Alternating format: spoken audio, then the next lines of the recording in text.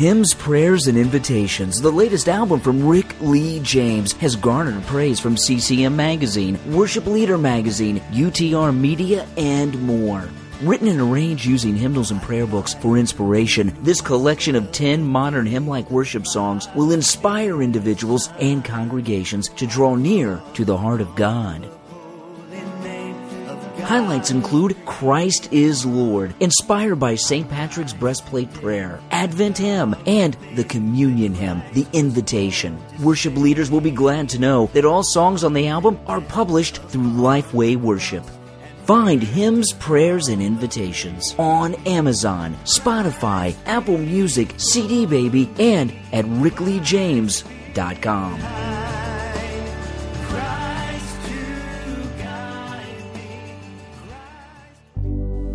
Have you ever thought to yourself, man, I'd like to host my own podcast? Well, guess what? You can go to podbean.com/voices and get everything you need to create, manage, and promote your podcast. I use Podbean every week for Voices in My Head. There's easy uploading and publishing tools, stunning templates, custom domains, social and promotional tools, an embeddable podcast player, monetization tools, and more. It is your all-in-one podcasting solution. With Podbean, you can create professional podcasts in minutes without any programming knowledge. Best of all, everything is mobile-ready right from the start. So go to podbean.com/voices. And when you sign up, use the code VOICES and you'll get a sizable discount. Podbean, for your home podcasting. Thank you for listening to Voices in My Head.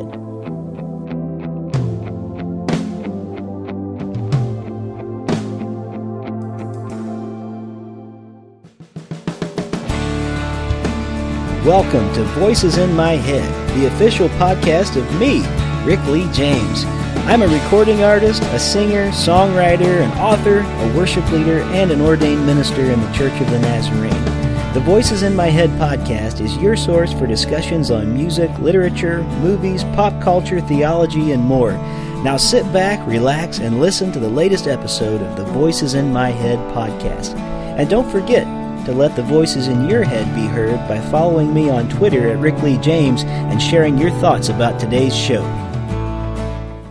Hey everybody, welcome back to Voices in My Head. Today is a great episode. I just had a conversation with author Kevin C. Neece, and that's Neece, Kevin C. Neece. Just to make clear, when you look him up online, he has written a book and is in the process of writing a series of books about the gospel according to Star Trek, and it was so great to have him for a conversation.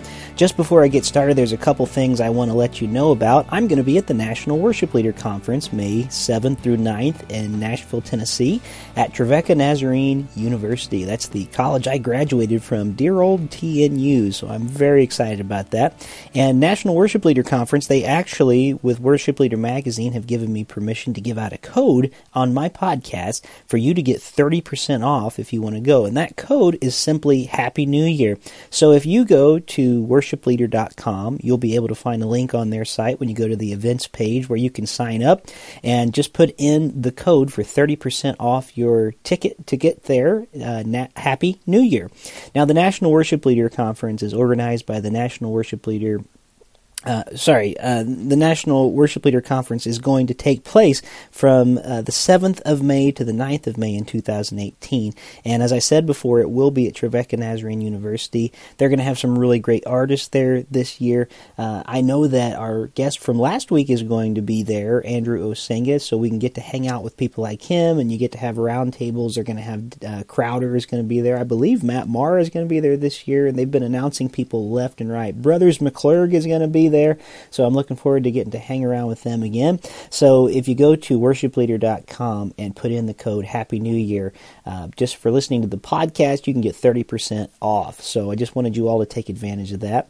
Now, speaking of Brothers McClurg, who I am making an album with currently, well, not currently, I'll go back in March to finish it, but right now I am in fundraising mode fully for it, unashamedly. I'm talking about it all over the place online. You're probably going to be getting an email from me if you subscribe to the email list. We have 25 days at the time of this recording left to raise our $10,000 for the studio to finish up the new project. We are already almost over the $1,000 mark, which I'm really excited about. And we have quite a bit of time, but we don't have, a ton of time to raise that kind of money. But you get some really exciting perks with it. I'm giving away my very first guitar at a certain level if you donate to it. There's levels of donations where you get autographed books of Winds of Heaven, Stuff of Earth, autographed by Andrew Greer. There's level where you can come to my house and we'll make pancakes together. There are rewards like I'll pick out something for you specifically and customize a gift. There are rewards like come to the studio and spend a couple days with us while we finish recording the album in Buffalo, New York. So there are a lot of great things. So the best way I can tell you to get to the page, because Indiegogo doesn't have like an easy link to get to for me to spout off, so I made my own link. If you go to rickleejames.com/thunder, you'll find a link right there that'll take you to our funding page. Even if it's just a couple bucks that you can swing our way, every little bit counts. If you pay a minimum of $5, you can get the recording that we did of the Rich Mullins song Thunder right away. So please don't wait till the last minute. The more donations we get, the more traffic we get, the more visibility we will get online. So if nothing else, just go to the website and click on it through to the Indiegogo page. Even if you're not going to donate, the web traffic helps us to be seen more online. So rickleejames.com/thunder, or you can go to Indiegogo.com and look up Rick Lee James. I'm sure you'll be able to find it.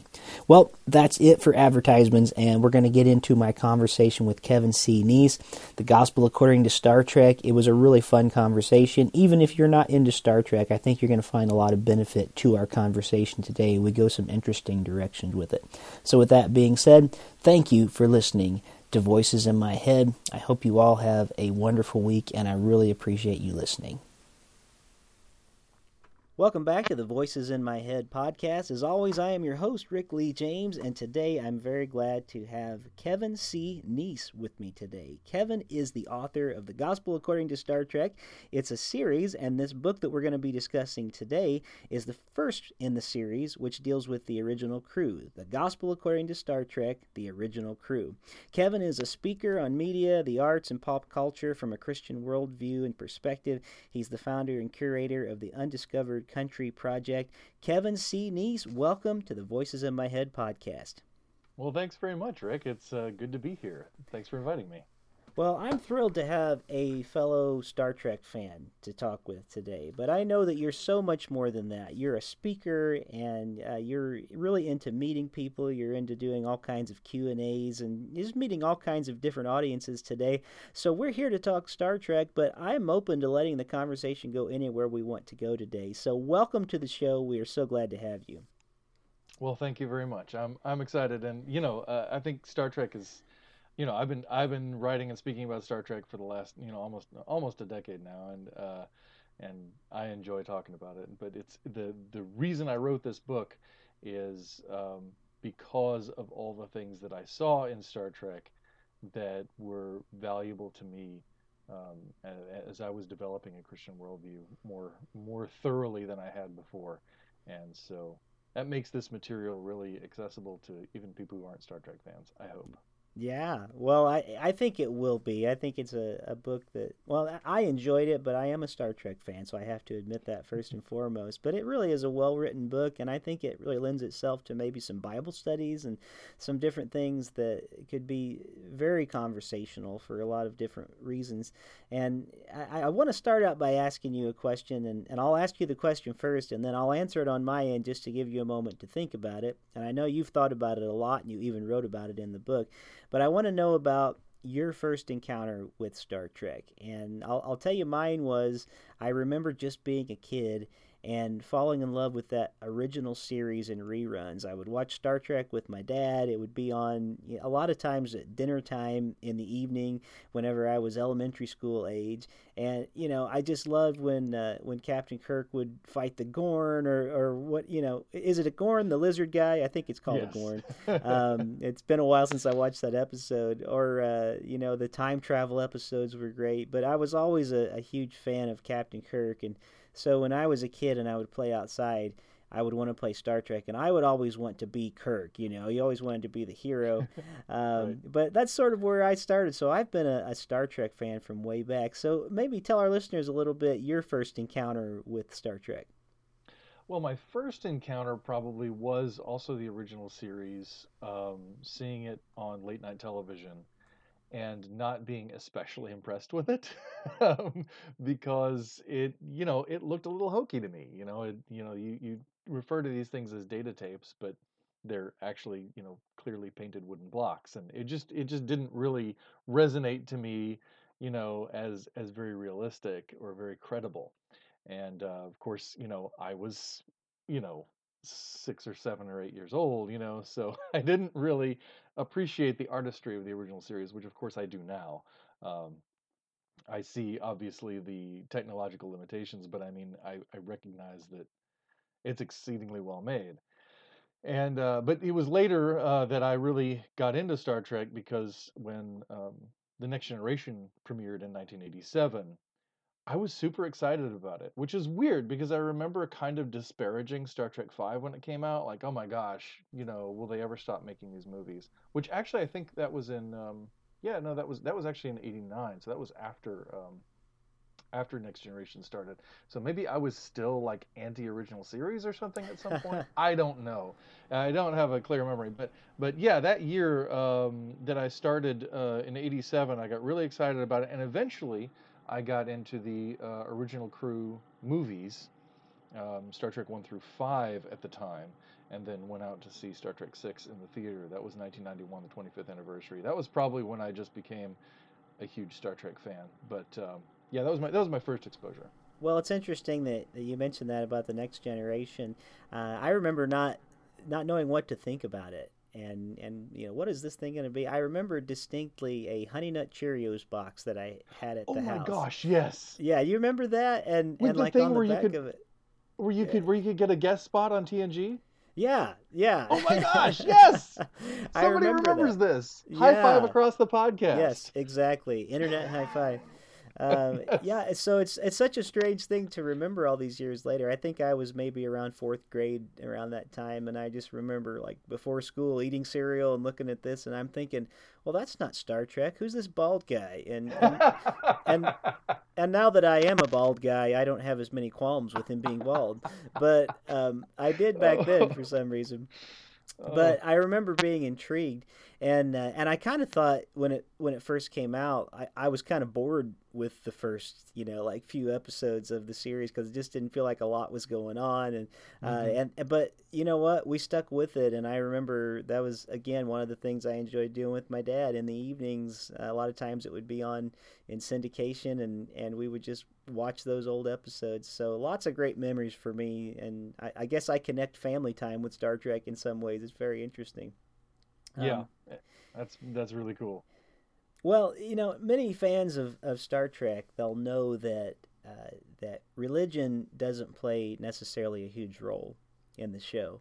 And matter of fact, there's a lot of different things that have been written about Gene Roddenberry. I've read a few of those books, and he was a pretty much against organized religion, I think, in Hmm. just about any way. And it was interesting to read some more in your book about his upbringing and the way that he was brought up and kind of left his faith behind him. But with that in mind, and with Star Trek being sort of a show that kind of I guess we could say overcame the need for religion in some ways. At least that's the worldview that it's presenting. Like we're so far advanced, we don't need religion anymore.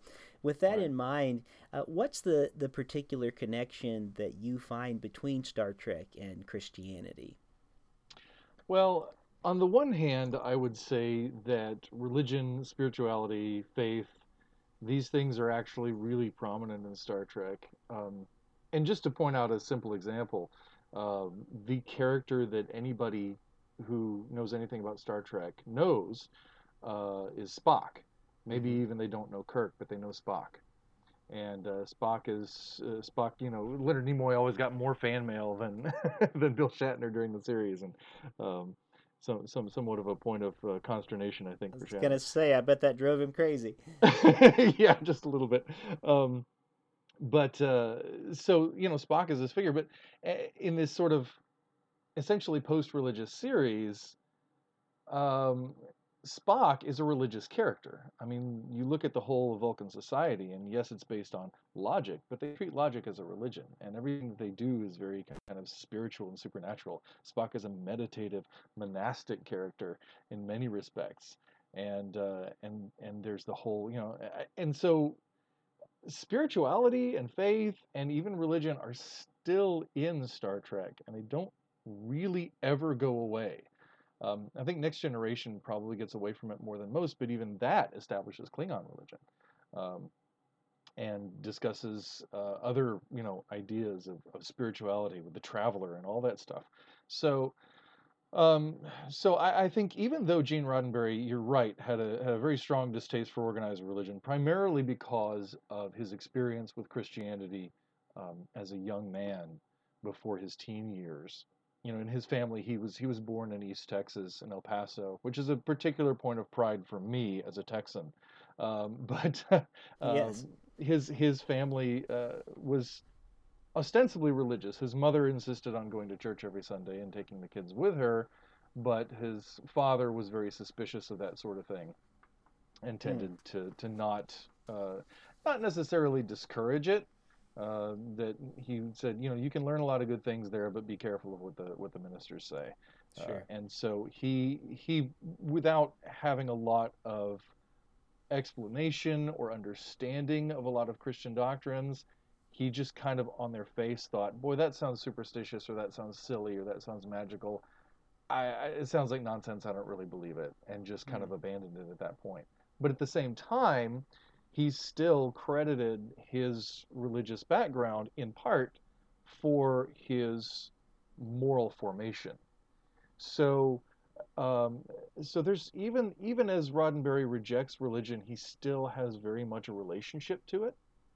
Hmm. He never really became an atheist. I talk in the book at length about Roddenberry's actual theology as best I can um, sort of find it, as best I can understand it, because he Yeah, did have and a that was, theology. I was just going to say, yeah, and a lot of that is sort of taken out of context. It was really interesting reading about the research that you did to find sort of this original interview where something he had said disparaging religion ended up being not as disparaging as it originally sounded, because just the way that things get twisted over time, and people Mhm. grab a quote of what they think it said, taking it out of context. And not that we ever do that in a Twitter society or anything like that. Right. But I found that fascinating. I didn't know anything about that. But sorry to interrupt you. I just Oh wanted no, to that's fine, interject. and that was kind of a real jumping off point for me to explore Roddenberry's actual worldview because um, it's I mean it's the quotation. If you read anything that claims that Roddenberry's an atheist, there's usually one quotation that they grab,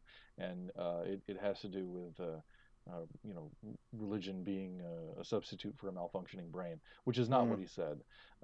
Half the quotation as we have it is accurate, and the other half of it is a complete mishmash of actual words he said, but reordered so that they say something else.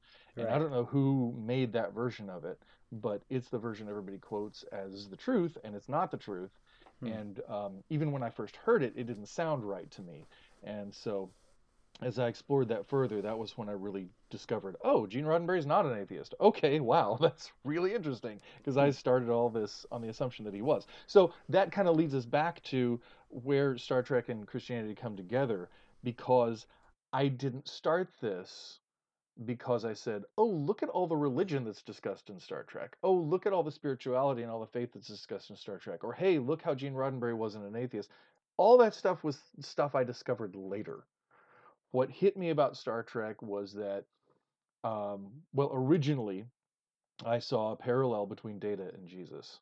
And I wanted to go through Next Generation and see if I could see that thread throughout the character. And then I started seeing a parallel between Spock and Jesus. But as I started going through Star Trek, at the same time that I was having what I call my worldview conversion process, where I just started to see my life and my faith in a whole new way, and see that that the that the distinction between the sacred and the secular is really kind of a false distinction, that everything belongs to God. One of the quotations that we toss around in my circles is from uh, Abraham Kuyper, who said, "There is not a square inch of creation over which Christ does not cry, mine." In other words, all goodness is God's goodness, all beauty is God's beauty, all truth Wow. is God's truth. So where you find truth, where you find goodness, where you find beauty, you're finding something of what God has to say through humanity in this world.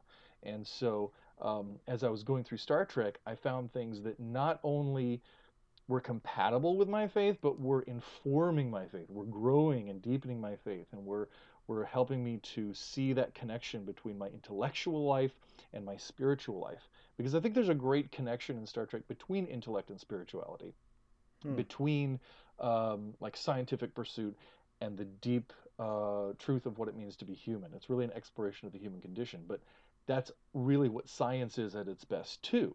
And all the best scientists who love their work, whether they're atheist or Christian or Buddhist or Hindu or whatever they are, right? They are, when they're the ones that are really devoted to it, they're finding something about their own essential humanity and about our human story Hmm. through science, and that's why they're doing it.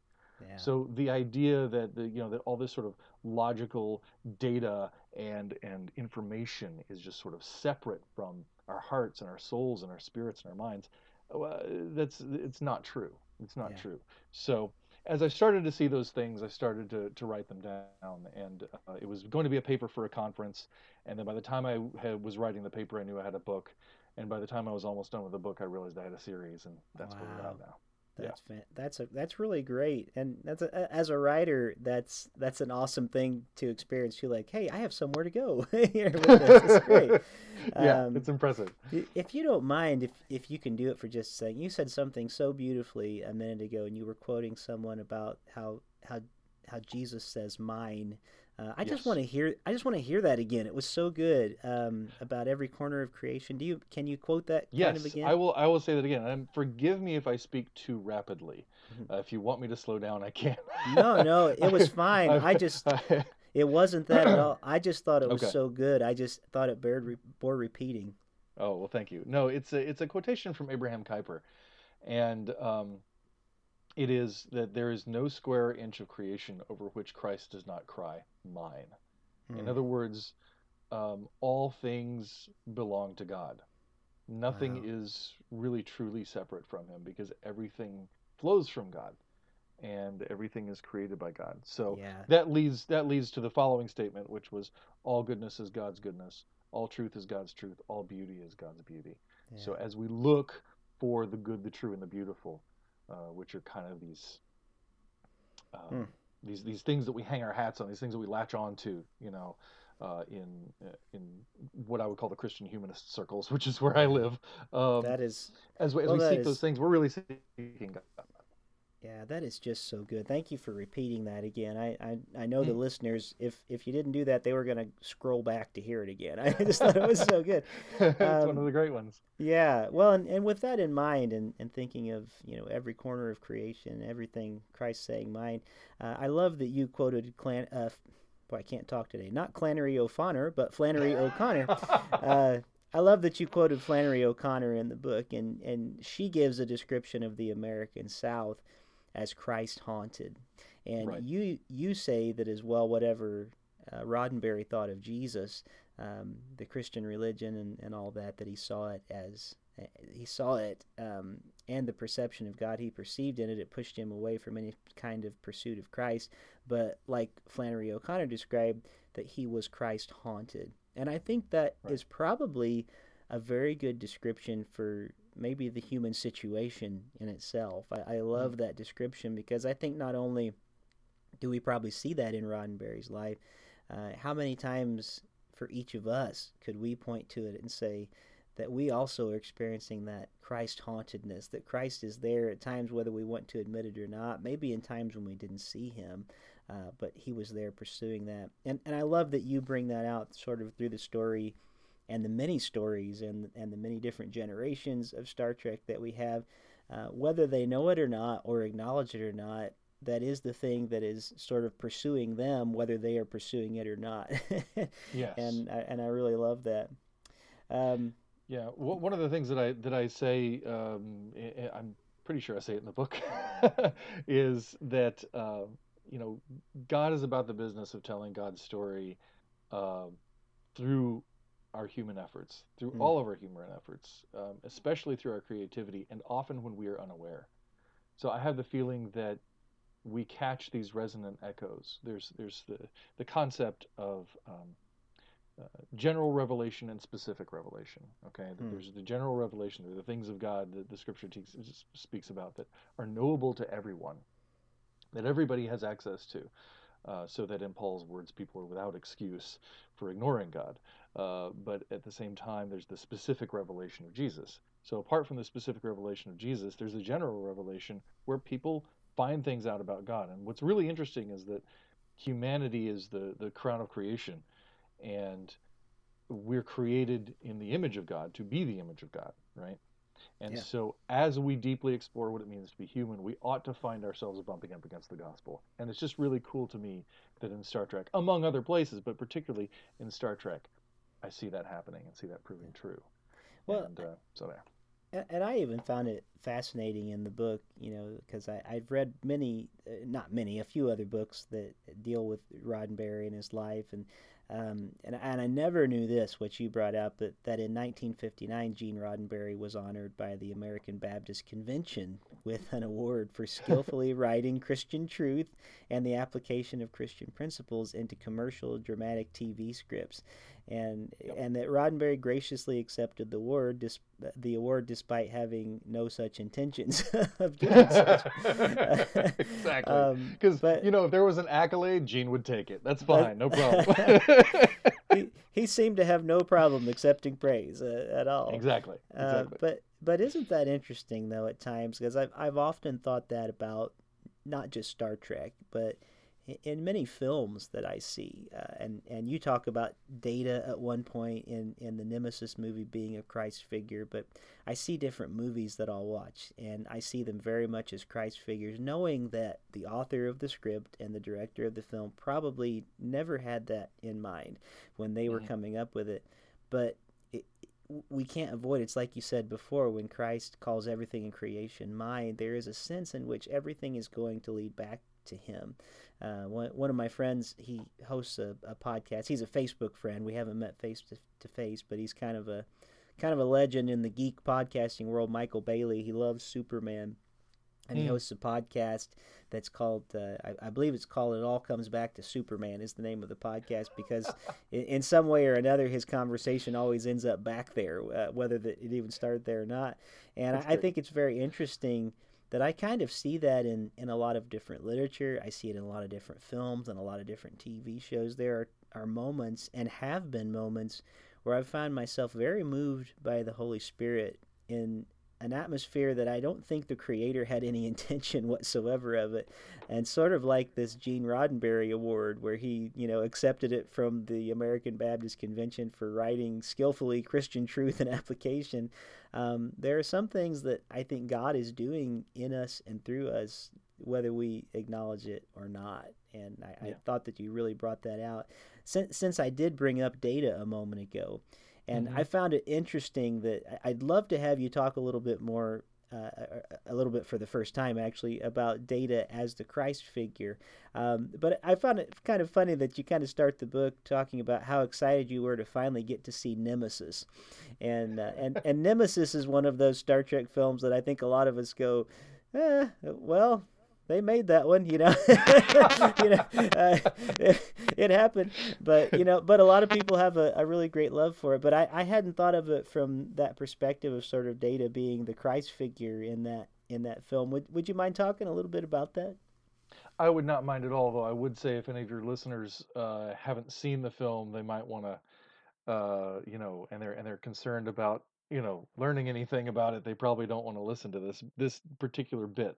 But yeah, so Data is a really interesting character, and he's the next generation Spock, and this is also kind of a preview too of the Gospel according to Star Trek: The Next Generation, because there will be, of course, a section on Data because Data started all of this. But in Nemesis is where I really noticed it, where I really saw it. And in this film, I'll just kind of go to the film itself instead of trying to unpack the whole character because we could be here for a while. But in the film, and we'll just assume your audience is generally familiar with it, but we'll say there's Shinzon, who's the villain, who is a genetic copy of Picard. Yet Shinzon's soul, Shinzon's philosophy, Shinzon's worldview is completely antithetical to Picard's. And the thing that Shinzon brings to Picard in this film is to say, "I'm you. In every way, I am you. If you had lived my life, you would be making the decisions I'm making now." Hmm. And this, and Picard completely is completely opposed to that idea and says, "No, no, no. There's no way I would do that." But it shakes him. It Hmm. rattles him, and he's left with this idea that, like, wow, really, really, what if this is true? Because um, Picard, I don't think is particularly any kind of theist. I Hmm. rather think that Picard is probably an atheist, um, at least an agnostic. Probably doesn't believe in a soul, although there's a moment in one episode that kind of gives us the idea that maybe he might, but it's early in the series and they were still figuring out the character, so I'm not sure if we can really take that as conclusive. But so I think Picard really sees himself as defined by his DNA, defined by his genetics, as much as or more than anything else. So for him to think that his internal self, his true self, his sense of who he is in the world could be different, that dramatically different, if his circumstances were otherwise, is really shaking for him. It really rattles him. And so in his final encounter with Shinzon, as if you as you recall from the film, when he pulls the pole or whatever it is down from the wall with great strength. I don't know how he did that, but whatever, he did it. Well, And he's he and is he is Bane after all. Tom Hardy, you know. So well, no, no, he no, no. Picard does that. oh, Picard does that. He that's right. he pulls the pipe down, and then Shinzon acts, just kind of runs into it, and so Picard sort of intentionally, unintentionally impales Shinzon, and Shinzon is pulling himself toward Picard along that pole. It's such a really powerful visual image, and he gets right up in Jean-Luc's face and says, "It's good that we could be together." And Jean-Luc could move. I mean, Shinzon's stuck there. He's gonna die. Picard could move, and he could go shut down the reactor and stop all this stuff from happening. That's what he's supposed to do. That's his hero's moment. But he can't. He's frozen. He's so shaken by Shinzon being face to face with this dying, with Shinzon dying in front of him, that he just can't move. And that's when Data shows up. And then Data comes, and he has the little transponder that will transport one person back to the ship, and he sticks it on Picard. Says, "Goodbye, Captain," and Picard is beamed out of there, and then Data shuts everything down and destroys the ship and himself. And so Data comes in and accepts the death that Picard would have had he stayed there, had Data not showed up.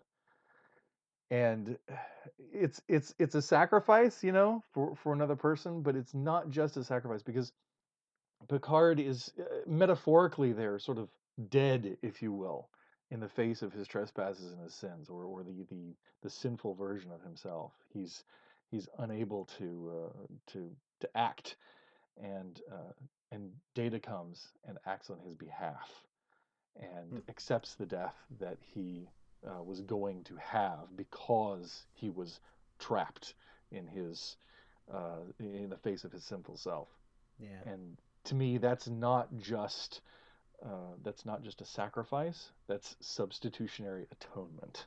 Sure. And then there's more to that film too, with the whole B4 Hmm. story and the hints of resurrection at the end of the film. And yeah, Well, Well, I'm gonna have to go back and revisit that one because that one in my mind is one of the least favorite of the Star Treks. But the way you Hmm. describe it in the book and the way you talked about it, it makes me want to go back and revisit.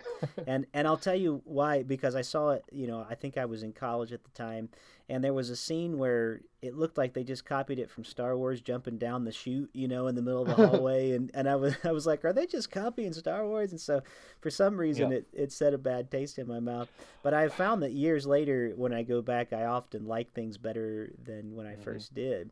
Well, I'll tell you, it's not an exceedingly well-made film, honestly. Oh, okay. It's very flawed.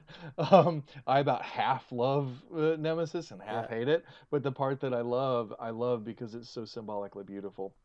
I feel like there's a well, great story in there trying to get out that is sure. kind of trapped in a not so good movie.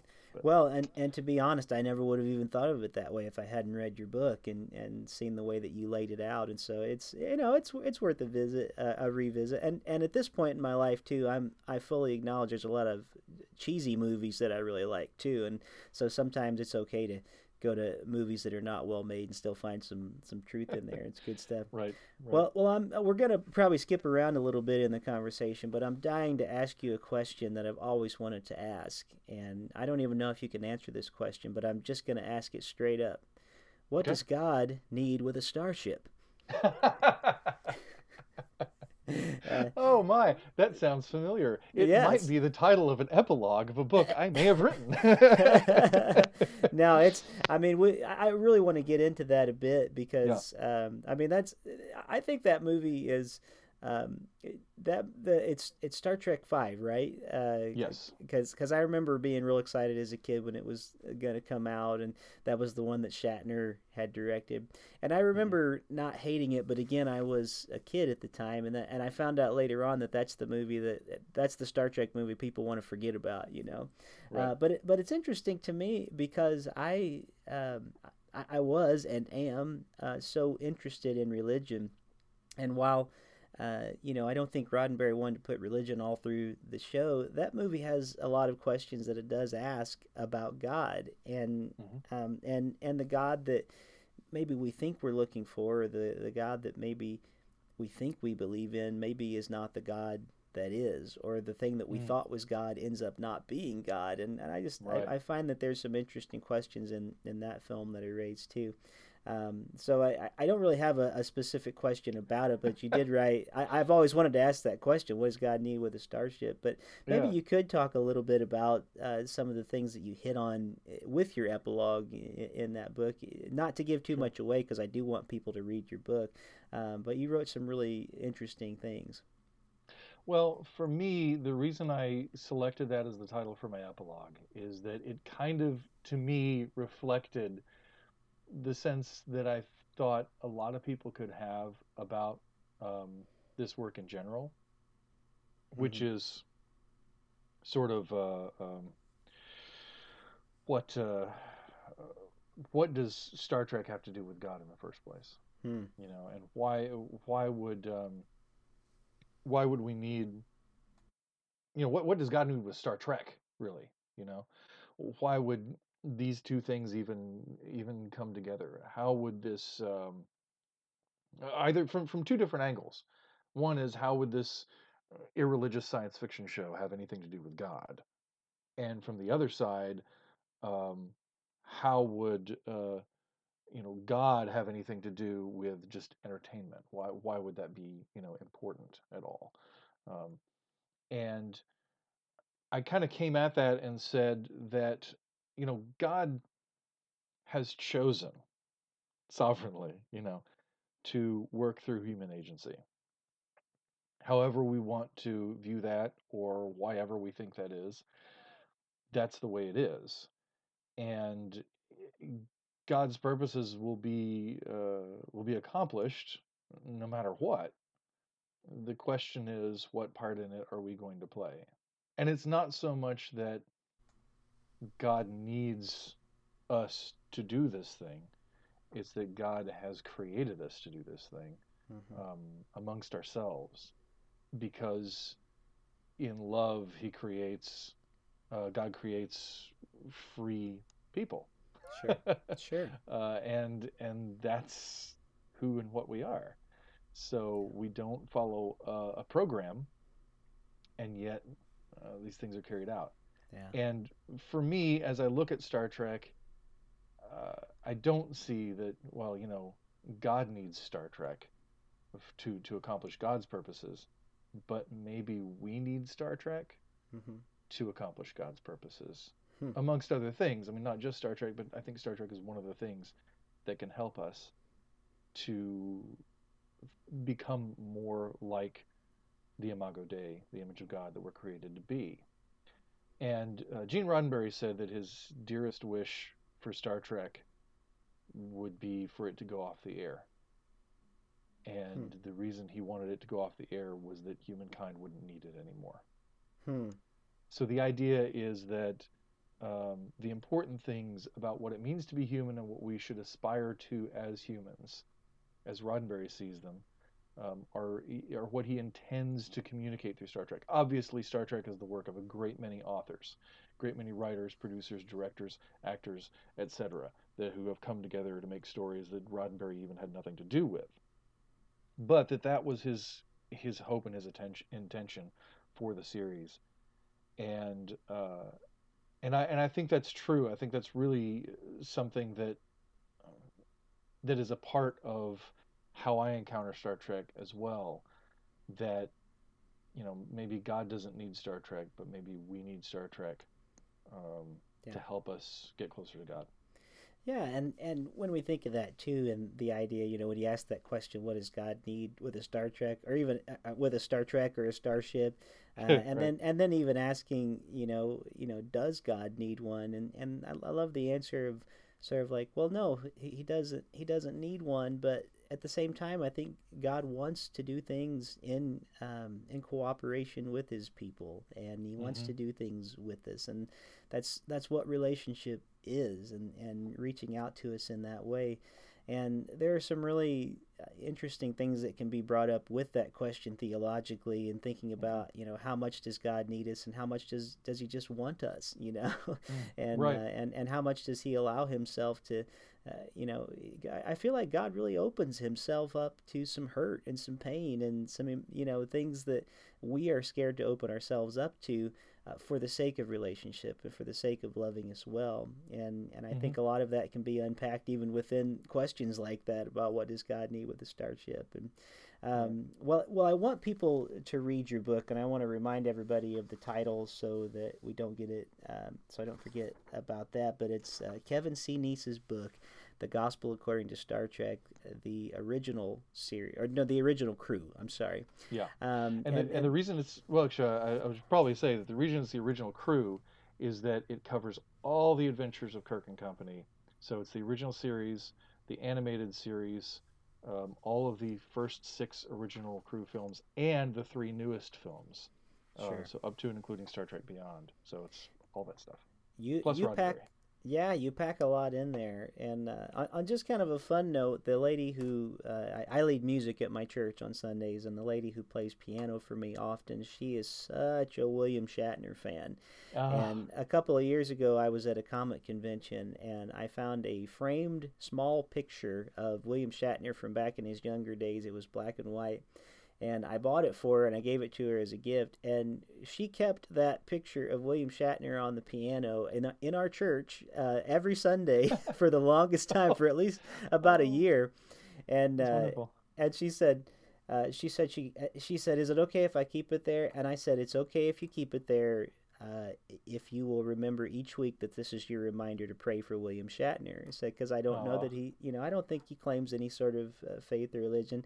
But I said, "But somebody has got to pray for him. Why not? Why not let it be you?" So I think she kind of took that, on as something, because she's such a Trek fan, and she's such a Shatner fan. mm, And I think that's another way that we sort of overlap with the idea of faith, and we're reminded of things in the world that there are things that, why can't Star Trek be a reminder that we have a call to pray, or mm-hmm. to pray for other people, and to figure out how to live in this world together. There are so many things that you cover in your book, and unfortunately we won't have time to get through to everything, but I wondered if we could kind of cover one more thing, because it was my personal favorite part of your book, and I'm sure other people Ah, would read it and find other nuggets that they think are great. But when you write about the episode Bread and Circuses, Ah, yes. I think that the whole thing you wrote about it was amazing, from the character of Flavius and Kirk, and them encountering the words of the Son, and the wordplay sort of there with the SUN versus the SON, Son. Right. And I wonder if you could just talk to us a little bit about that episode, and what really drew you into that, and into the spiritual reflection of it, because there's a lot there. And if you feel like it's too much to get into, just kind of give us the Cliff Notes version of it. Right. But I really enjoyed what you had to say there. Well, it's an interesting episode because it's the only time, well, it's one of two times that Jesus is mentioned in Star Trek. The other time is, oh gosh, that Nazi episode in the original series. Not mentioned by name. I think they refer to him as the Messiah or something like that. Okay. Um, but it's the only time that the name Christ is spoken in Star Trek, and and so to me that's a little significant Yeah. because the whole setup of the episode has to do with these separatists, these freedom fighters, what have you, who are trying to live in peace in opposition to this Roman authority and this Roman culture that has been brought to this planet and everything. And people, the thing is, the idea is this modern Rome, so that they have cars and television and guns and all these things, which is a little weird because we only ever see a picture of a car in a magazine. It never really looks much like a city, but it is. And there are some jokes about television and things in it, and they're fighting gladiatorial battles in a television studio, instead of in an arena and all that. So people kind of get caught up. Most of the things that you read about this episode have to do with the television aspect. And oh, this is a send up of network TV, and it's like, yeah, kinda, but that's really kind of a footnote, really. The rest of the story is really about how the soul of this Star Trek, the Starfleet officer, has kind of been corrupted, and how he's kind of been um, trapped here and pulled into this way of thinking so that he's part of the Roman Empire, and then how our people, how the crew is going to sort of counter that, and how they're going to be the ones who don't submit, who break free, and the way they do it is it's through a lot of things, but one of the things that happens is the self-sacrifice, the intention of self-sacrifice, and the actual sacrifice of Flavius. And all these people are always talking about being followers of the Son and children of the Son. And Hmm. then there's that scene at the end of the episode where they're talking about their experience, and Spock says, "I don't understand. Sun worship is considered barbaric and all this sort of thing," which isn't actually true, but nonetheless, it's it's in the script. And Uhura says, "No, you've got it all wrong. They're not talking about the Son of God, the Son in the sky. They're talking about the Son of God." And Kirk says Caesar and Christ, they had them both. Wouldn't it be amazing to be there and see it all happen again? And they talk about this philosophy of peace and love that Christ would bring, and that it would take down the Roman Empire and all that sort of thing. Yeah. And it's really interesting because there's a lot in the beginning of the episode too about this being sort of a mirror Earth, and it's really interesting to see that, and to see. I think a lot of people who read that and see that think of writers sort of sneaking that in under Roddenberry's nose, Yeah. and sort of getting away with it, or putting it in there to sort of appease the censors or what have you. Hmm. Uh, but the truth of the matter is, Roddenberry was the head writer, and the executive producer. He had final say on everything that went on screen, and he rewrote most of the episodes that went to air. He would sometimes rewrite entire episodes or parts of them or what have you. And according to Mark Cushman, who did the really extensive "These Are the Voyages" Yeah. three-volume set of books, he says a lot of the more sentimental dialogue in the episode is actually Roddenberry's. Well, I think the most sentimental dialogue in the episode is probably that last scene. Now, I Yeah. can't say that Roddenberry wrote that scene. And I also can't say that Roddenberry would be extolling Christian religion. He absolutely would not. But he speaks frequently in interviews of a regard for Jesus as a great moral teacher and divine in a certain sense, though not in the sense that not in a special way. He believes everyone's divine, but he sees a great he has a great affinity for the teachings of Jesus, and Hmm. that's right there in that episode. And it's not it's not an aberration. It's well, it is an aberration in that it's a specific discussion of religion, a specific discussion of Christianity in Star Trek in Roddenberry's hands, you know. Mm-hmm. So that was very unusual. But the fact that, of course, they're not discussing Christian religion, they're discussing Jesus, and they're discussing his early followers, and they're discussing, um, when they come to the planet and they meet the followers of the Sun, they said, "Oh, we're men of peace ourselves," and there's that identification between the Starfleet, the Federation philosophy, our humanism that we hold on to in Star Trek, and the philosophy of these early Christians on this planet. And that is the thematic core, the whole arc of Flavius's character and how he helps the crew escape and win victory again, a substitutionary death, by sacrificing himself because he's a follower of Jesus specifically, his planet's Jesus, whatever that means, Sure. you know, that's the core of the episode. Yeah. And that tag, that final scene points directly to that, but Yeah. everybody just skates right by it. Yeah. Like it's Yeah. not there, because that's uncomfortable, honestly. For your average Star Trek fan, that's uncomfortable, but it's the Yeah. reality of the episode. Well, that's true. Well, I can't think of a more appropriate way of kind of closing down this conversation today. If you don't mind, in just a moment after I let you have sort of your final word and tell people what where they can find you online and anything you'd like to let them know in that direction. But when we're done with that, I'd love to just read a passage that you wrote from your book that has to do with that, because I think it's a good note to sort of end the episode on today. But before I read from your book, I wonder if you could just tell us maybe any of your web links or anything that you want people to know about specifically that you have happening right now. Sure, yeah, well, if I talk about specific things, this will date the podcast, but but my name is Kevin C. Neece, and the Neece is spelled Neece if you're just listening and you've not seen it in text. Neece. So you can go to kevincneece.com and you can catch up with me there. You can also find me on Facebook and Twitter, and you can also find the Undiscovered Country Project. If you just Google, one of the big things in this book is I explore Spock as a Christ figure, particularly in Star Trek 2, 3, and 4. We didn't even touch on that, but it's in here, and it's really fun and fascinating. So if you even just Google Spock as a Christ figure, I'll be like the first 5 results, so you can find me. Nice, very good. And I love to, one of my favorite things in the world to do is to go and speak. Libraries and conventions and churches and universities and what have you. And so I'd love to get in touch with you and talk about coming to your area and talking to your people, because that's what I get a lot of joy out of, and one of the big reasons that I do this.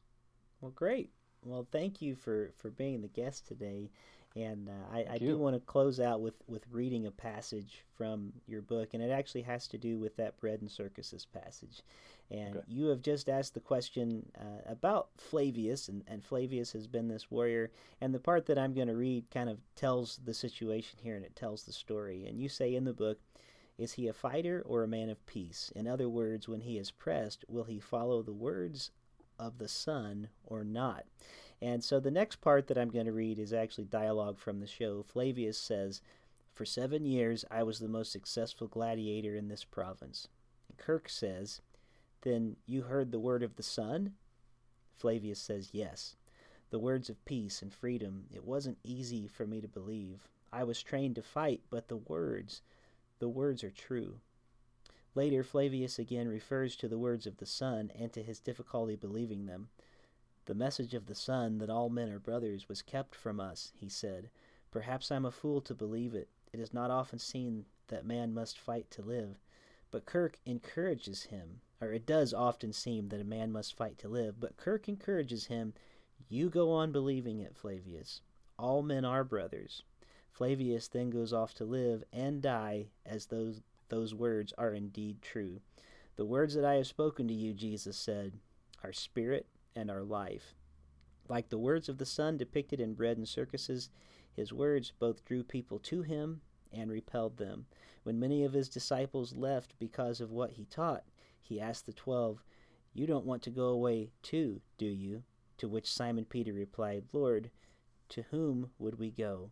You have the words of eternal life. Ultimately, though, Flavius chooses to follow the Son because the words are true.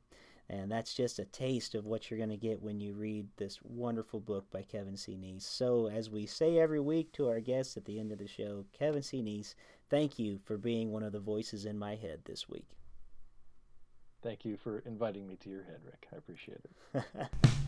Thank you for joining me here this week on the Voices in My Head podcast. I hope you'll visit me on my website at rickleejames.com, follow me on Twitter at rickleejames, like my artist page on Facebook at facebook.com/rickleejames, and keep up to date on what I'm writing at my author page on amazon.com. Make sure to follow my calendar on the website, and if you would like to have me come to your town to do a concert, a speaking engagement, or a book event, you can book me through my website by clicking on the link for Pair Booking Agency. That's Pare Booking. And finally, it would mean the world to me if you were to leave me a review of this podcast on iTunes.